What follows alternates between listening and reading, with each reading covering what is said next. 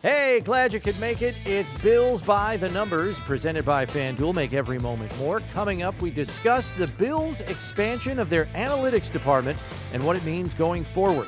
Former Bill wide receiver TJ Graham joins us to explain why players should apply their own data to their personal game. And we ponder our one burning question. Hey, we don't take a break after minicamp.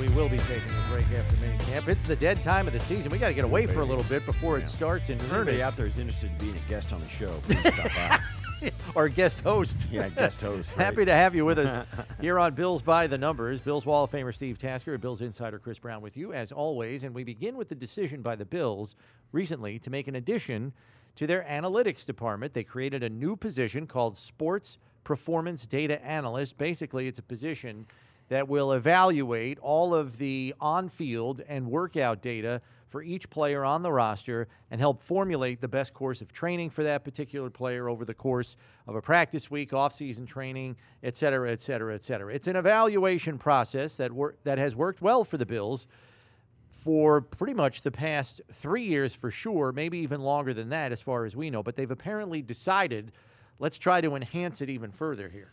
Yeah, and it's meant ostensibly that they've been healthier than other teams have. Yeah. They have had fewer guys on IR, and I've said it a couple of times that this team hit the playoffs last year healthier than anybody, playing better than anybody.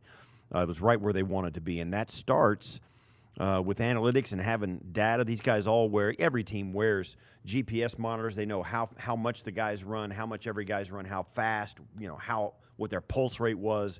They've got a lot of analytical data about what these guys are doing physically out on the field, and they're starting to get a handle on how they can make them optimize that on Sunday for game day. Yeah, I think the most important development here, because I think the Bills, for the better part of the last 12 years, have had GPS monitored data in the practice setting. Only recently has the NFL allowed that kind of tracking in games in the last couple of years.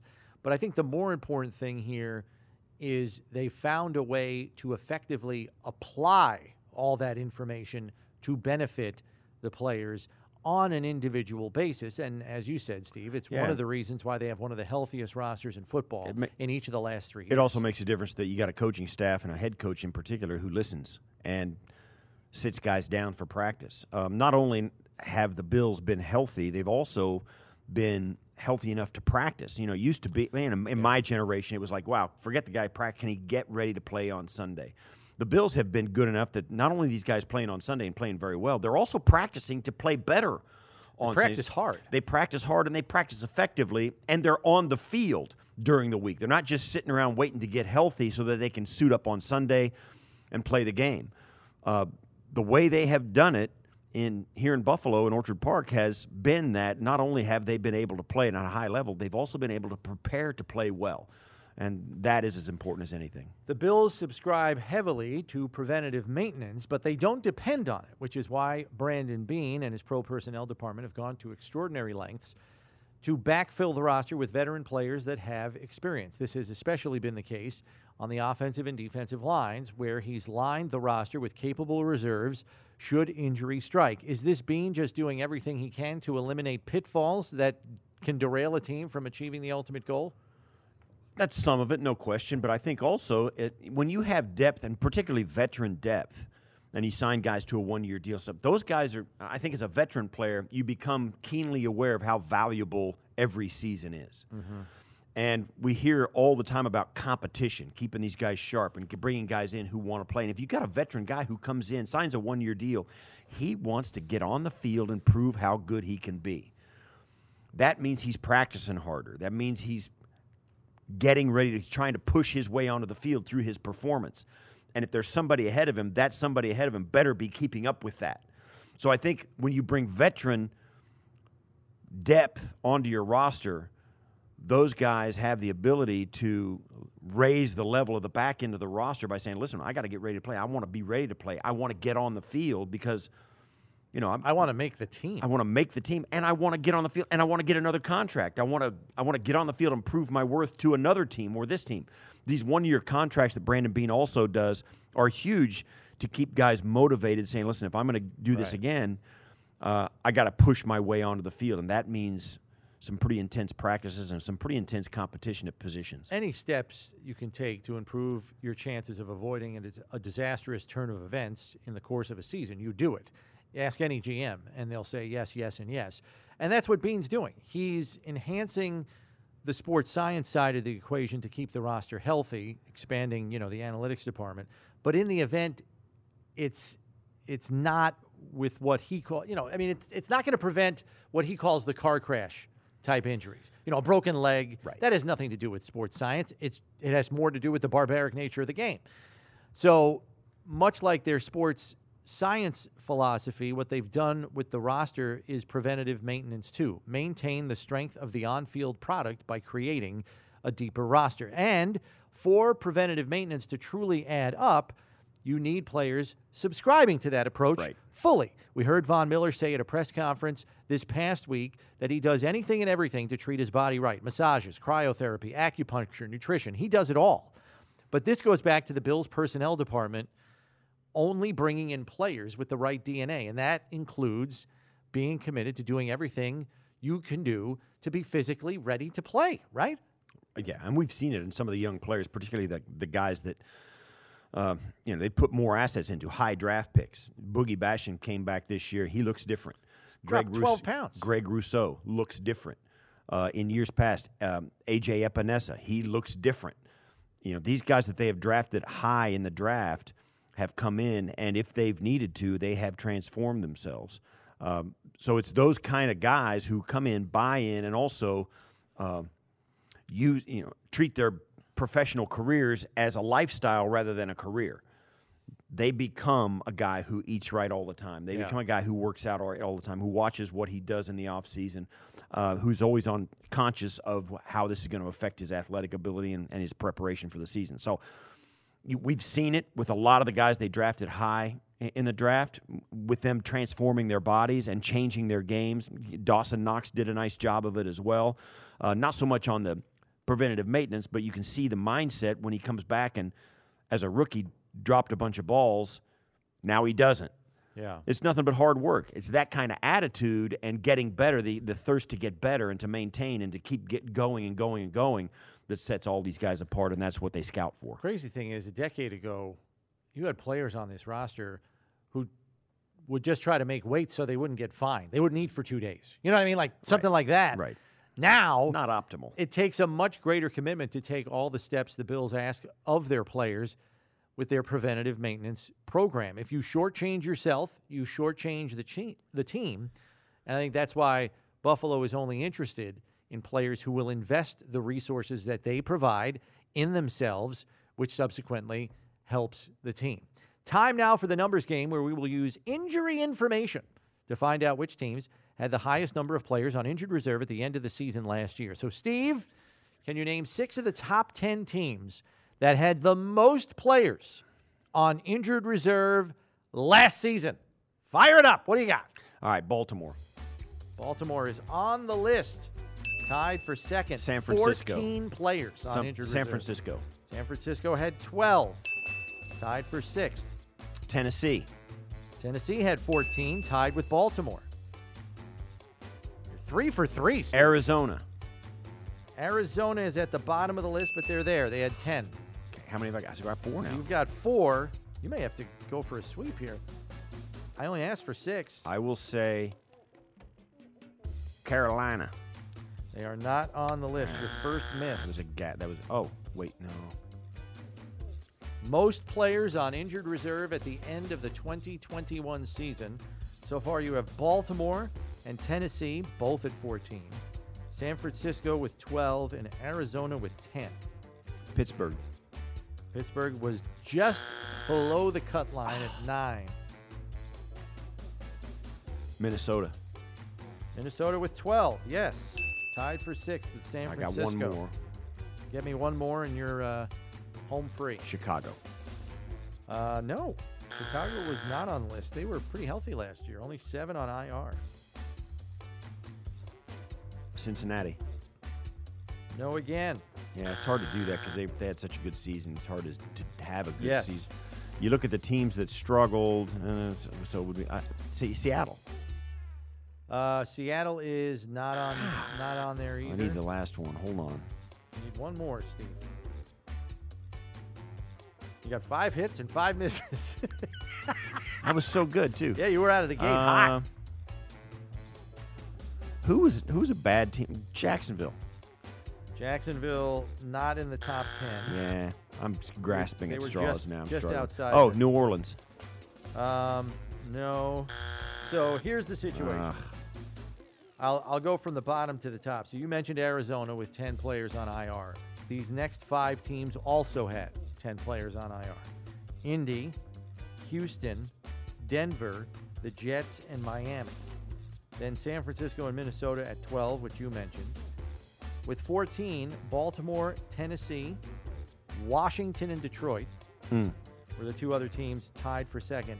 And then in the number 1 spot, with an astounding 21 players on injured reserve last year, the New York Giants. Really? 21. I was stunned. I didn't think anybody was going to beat Baltimore from That- last year. Couldn't believe it. I wonder. You wonder if Dayball can take some of what they did here. To stay better. healthy. Yeah, right. He better, That seems like something he could bring to the table. because that is an utter disaster. 21 players Yeah, on IR. that's bad. That's half your starting roster. Woo! I mean, half your, game day roster. Yeah, that's something else.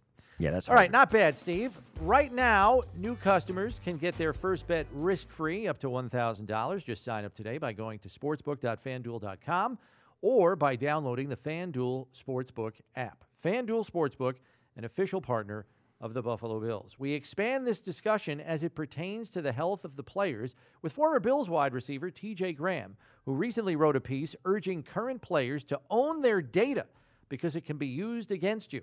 Here's TJ. All right, TJ, so let's start here. Currently, the head of performance and on-field application, TJ, you obviously see how players and clubs are learning how to take all that information and apply it to the game or the individual player. When you were here, I think that GPS tracking data was like in its infancy. In what ways would you say it's most different now compared to back then? Well, it was definitely in its infancy then. Just even like the evolution of the iPhone, it's changed so much in the past 10, 12 years that even the catapult GPS units weren't even available at the time. And the metrics you could pull from a GPS unit can help you tailor your whole output as a player. And just understanding that to that analytical degree can actually give longevity to your playing career as long as on your life. And just kind of understanding those metrics and piecing those numbers together to put together to create a human version of yourself. How would a team use this against a player as you're talking about? You know what I mean? Because the teams you're asking, you know what I mean? So if a player owns that data, how would it help him, and how would a team use it in their benefit? Well, you guys know me well. I had a track career, right? A very heavy track background. But if you're kind of trying to tailor yourself to run 9.5, day in and day out, you got to kind of justify every workout and hit those measurables, right? And the same thing can happen in football, where day in and day out, a player is hitting those types of numbers and they need to fine tune their output. Now, a team can use those numbers to kind of justify whether a guy is giving an optimal output or not. And they have a baseline idea of, how fast he runs, how far he runs, how well he does in practice, and he's kind of sloughing off. That's an indication that he's probably not in shape, not doing as well as he should. But as a player, you take that information and you kind of, create longevity for your career, fine tune your output. Right. And then with that track background, TJ, even back when you were playing and this stuff was just kind of coming online for football, I have to imagine very quickly for you, you were probably ahead of the curve just from your track background, knowing the value that information has before anybody in the NFL was even putting that data into an application process, right? So did you try to cross-reference that at all, even when you were a player, going back to some of your track routes? I did. So like while I was training, I started getting to the point of just measuring certain drills that I was doing in the off season to kind of get an idea of whether or not next season I need to improve on that, how to improve where it was last year. Um, Even within routes too. Like currently, I'm just measuring GPS load and route, so even speed between two cones within like a post corner or so, and using that to kind of understand how fast a person is efficiently running within route progression and stuff.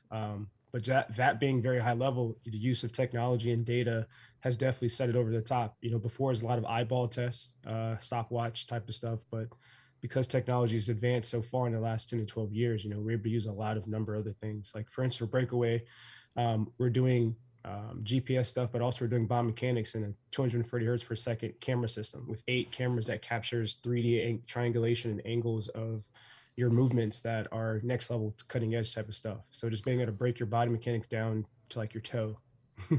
Yeah. What is the? I know coaches, have been some of them slower than others, and some of them have embraced it quickly and used it as part of their protocols to get their teams ready. What is there for a coach or a coaching staff in this? Obviously, is it more than just saying, okay, this guy's really working hard, we like what this guy's doing? Is it more than that, or is there something else that can help a team play better or be better prepared? Well, if you're not measuring, you're not getting any better, right? Let's just start with that. We use statistics already in football to kind of justify down and distance, play call, predictability. We already do it for the X's and O's. Now just go ahead and do it for the player in the body, right? We still need bodies. We're not to robots yet. Hopefully we're never there. But at the same time right now, we have players and they're humans. So basically helping a player understand and track themselves can actually help with the predictability of how they're going to play in practice tomorrow. Just sitting in some of the meetings recently with the Packers that I was just interning with, just listening to the strength conditioning coach mention like some guys are in the red, some guys are in the orange, just kind of saying how much they've worked that day and how to tailor tomorrow's practice to fit that. We can't keep loading guys up with 2 days and 3 days. Even if we did those, we could use data and technology to kind of justify how much output or how much we're working the guys. I think that's important from the coaching standpoint too, because there's a fine line between a tough guy and an idiot, right? And it's a fine line that you should teeter-totter because, you're going to be a tough team, but on the other side of that could be injury, it could be hurt, it could be something that's, negative towards your team. So kind of understanding data and measuring to get better to kind of, just toe that line, keep safety high and output high as well. The Bills have really moved things forward since Coach McDermott got here in 2017. I mean, they believe in preventative maintenance. They call it prehab. They want to keep players on the field and available, just like every team does. But they do have things individualized and tailored to each specific player. And over the last 3 years, they've had one of the lowest injury rates in the league. Just in the world in which you work now, TJ, are the Bills kind of known in circles as one of the teams that maybe operates on the cutting edge in this area?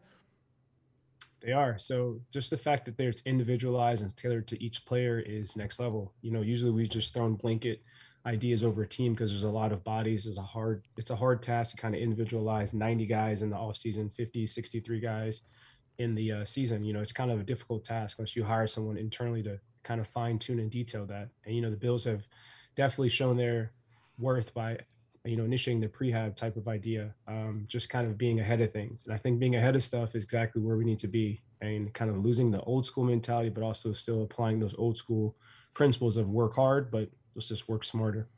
Is there any guys, or do you know of a trend now, particularly with these guys that are getting together in the off season, and how the off season has become, well, just part of the deal? I mean, it's a year-round job. It's a lifestyle. Is there a move towards these guys doing this themselves as well, getting the GPS, wearing it when they work out, doing that, or do certainly there's some personal trainers who probably use some of this as well. Are guys getting on this themselves individually in their off-season workouts? They are. So the more that it's been available, the more that, I've been speaking as well and communicating with different players, realizing that there's opportunities to own your own data. Just own it. It's connectivity from your season to your off season and back around. You just said it, that it's a full-time job. So not having a distance between your team and your off season training is kind of where we are. Like Breakaway, we have an app that actually houses all of your data. It ingests your data from your team. It also ingests your data from your own personal health stuff. It also takes in stuff from your training in the off season, kind of connecting the full thing and creating like an athlete persona just off of numbers. You know, if you put all these numbers together, it's an athlete, it's a person. You know, it's just a matter of aggregating and like putting it all together so that, you know, someone can understand it in a very digestible language. So why don't you spell this out for us, TJ? Where do you kind of hope Breakaway goes here? I mean, is it a company that's reached critical mass here, or are you guys still working towards that? Where do you kind of hope you guys are in 3 to 5 years? Well, we want every football player in the NFL on the app. We've already had slight partnerships with the NFLPA to be the official data provider for NFL players. We're on that track. We're also rolling out other sports, NBA, WNBA, European soccer, golf is up next, track and field is up. It's just a matter of getting enough technology around and just creating a space for athletes to place that. You know, in our application, we have spots for video. We have spots for just data analysis. We have spots for just your health information, spots for your stats, pulling PFF data. It's an abundant amount of resources you can kind of put together to kind of just tailor make it to fit yourself. Kind of, you're saying what the Bills are doing, individual skill sets, individual analysis. Well, TJ, it's interesting stuff. It's a lot of fun, and I know that it's made a lot of football players lengthen their career and be more productive during it. It's all science fiction to me when my career. This was, you know what I mean? Right? So, it was like the only analytics they had were, how do you feel today? And I was like, pretty good. And that was about it. We actually have that question. That's our first question. How do you feel today? That's one of the most important questions. Yeah. Oh, wow. That's all we had back then. We had no numbers to back it up. Yeah, but even though you might say that, the data might say different. Like, hey, you better back this guy off today or he's going to yank a hamstring or something. But, TJ, look, thanks very much for the time. It was great to catch up with you. Good luck with Breakaway in the future here. We hope to hear that name surface more and more in the coming years in the NFL, because this is an expanding industry. I know I don't have to tell you that, but cool to catch up with you. Glad you're heavily invested in it. We'll keep an eye out for you down the line here. Thanks very much. Thanks, Chris. Thanks, Steve. You guys have a good one. Go Bills. We turn now to our one burning question. Which do we believe, Steve, will be more difficult for the Bills in 2022? Running the table in the division, or coming out of the first 7 games with 5 victories? You know, the schedule at the front is pretty challenging. Rams, Titans, Dolphins, Ravens, Steelers, Chiefs, Green Bay. But I still think, which is harder? Running the table in the division, going 6-0, or going 5-2 in those first 7 games? I think it'll be harder to go 5-2 in those first You do? 7 games. Yeah. Why? Because the Bills' division is still rebuilding around them. Certainly the Jets will be a little better. I think Zach Wilson's going to play a little better, but they're still rebuilding. And I don't think they have the horses to beat this team. Miami, same thing. Brand new head coach. I think it'll take them some time. And quite frankly, I don't think their quarterback is up to it. And then, of course, New England, they don't seem to have improved at all in this offseason, and the Bills absolutely handed them their own head at the end of the season this last year. So, yeah, I think it'll be easier to – and I get it. I mean, they could win the division without sweeping it. I get it. You're talking about going 6-0 in the division. Yeah. They only lost 1 game last year, and they ran the table in 20. And they did run the table in 20. So I would say, yeah, it's more likely. I don't think either one of these scenarios is really, really likely. Yeah. But if you had to pick one. But if I had to pick one, I'd say the AFC East getting swept by the Bills would be the most likely. Yeah, it's a tough one for me because, division games always seem to be more of a heavy lift for some reason. It's a grinded out kind of game sometimes. Somehow they know you the best. They can get you off your game the easiest. Well, maybe not the easiest. And I'll say this, too. Both teams show up fully prepared and on it. They're hard to beat teams that are really – especially the second time around. Right. No matter how the first time went. It's hard to win a division game because both teams realize the importance of it, and quite frankly, the emotional content's there for both teams. Yeah. But with all the newness that the rest of the division has, I mean, the Jets are going to have a ton of young players on the field again this year. The Patriots have a brand-new offensive coordinator, and I don't think the loss of Josh McDaniels can be adequately quantified. I think it is the most glaring loss that roster has suffered. There is no player loss that equals the loss of Josh McDaniels in my mind for the New England Patriots. That is going to be a heavy lift on the offensive side of the ball for a second-year quarterback who's going to be working with some coordinator we do not know yet, who does not have a lot of play-calling experience on the offensive side of the ball. And then Miami, new coaching staff, new host of weapons. They're all very exciting, but you got to pull all that together with a brand-new offensive and defensive scheme with guys that haven't played in it before. So, I'm going to kind of side with you here and say running the table in the division is probably more likely than going 5-2 in the first 7, which I know may be startling to some Bills fans. Like, what? What do you mean they're not going to go 5-2 in the first 7? Look at the opponents. Right. I mean, even though you've got some opponents in those first 7 weeks, Steve, that maybe have fallen back to the pack a little bit, Tennessee, for example, maybe even Kansas City, swapping out Tyreek Hill. Yes, they have Juju Smith-Schuster, Marquez Valdez-Scantling. Pittsburgh has probably fallen back to the pack just because of the quarterback situation. So you could say you could find your way to 5 wins pretty easily, but we're still talking about some class of the league type teams there. Rams and Packers, and then you got the AFC North. Ravens should have a big fat chip on their shoulder after the way last year went. Maybe Miami is sick and tired of getting it handed to them by Josh and the Bills. Maybe they're fired up in a given week. You never know. Yeah, but I still think you go down that list. 5-2 is hard. Yeah, 5-2 is hard. Now, I'm not saying. So you would say 4-3. You'd be pretty. Yeah, you'd take that. I've said that. Yeah, and I think 4-3 because the rest of the schedule. I mean, you're going through Cleveland, Detroit, Chicago. I mean, I'll take that, and I'll tell you this too. I'm not high on Cincinnati this year. Yeah. Yeah, there you got that. Now, New England twice. Now, New England obviously is going to walk into the games with Buffalo with a huge chip on their shoulder. I don't know if it's going to make that much difference. I'd like to see them play, see how they're playing. Yeah. But, man, oh, man, for right now, New England's an afterthought. Yeah. Our final figure puts an exclamation point on preventative maintenance and sports science to keep your roster healthy. The combined one-loss record of the 5 teams that Steve tried to guess with the highest number of players on injured reserve in 2021 was 34-50. Only one of those teams, the Titans, made the playoffs. No other team besides the Titans had more than 8 wins last season. Got to stay healthy if you want to win games. That'll do it for this episode. Be sure to subscribe so you know when the next edition is ready for you. And remember, when you need to know about the Bills, you need to check Bills by the Numbers. For Steve Tasker, I'm Chris Brown. Thanks for listening. We'll see you next time, everybody.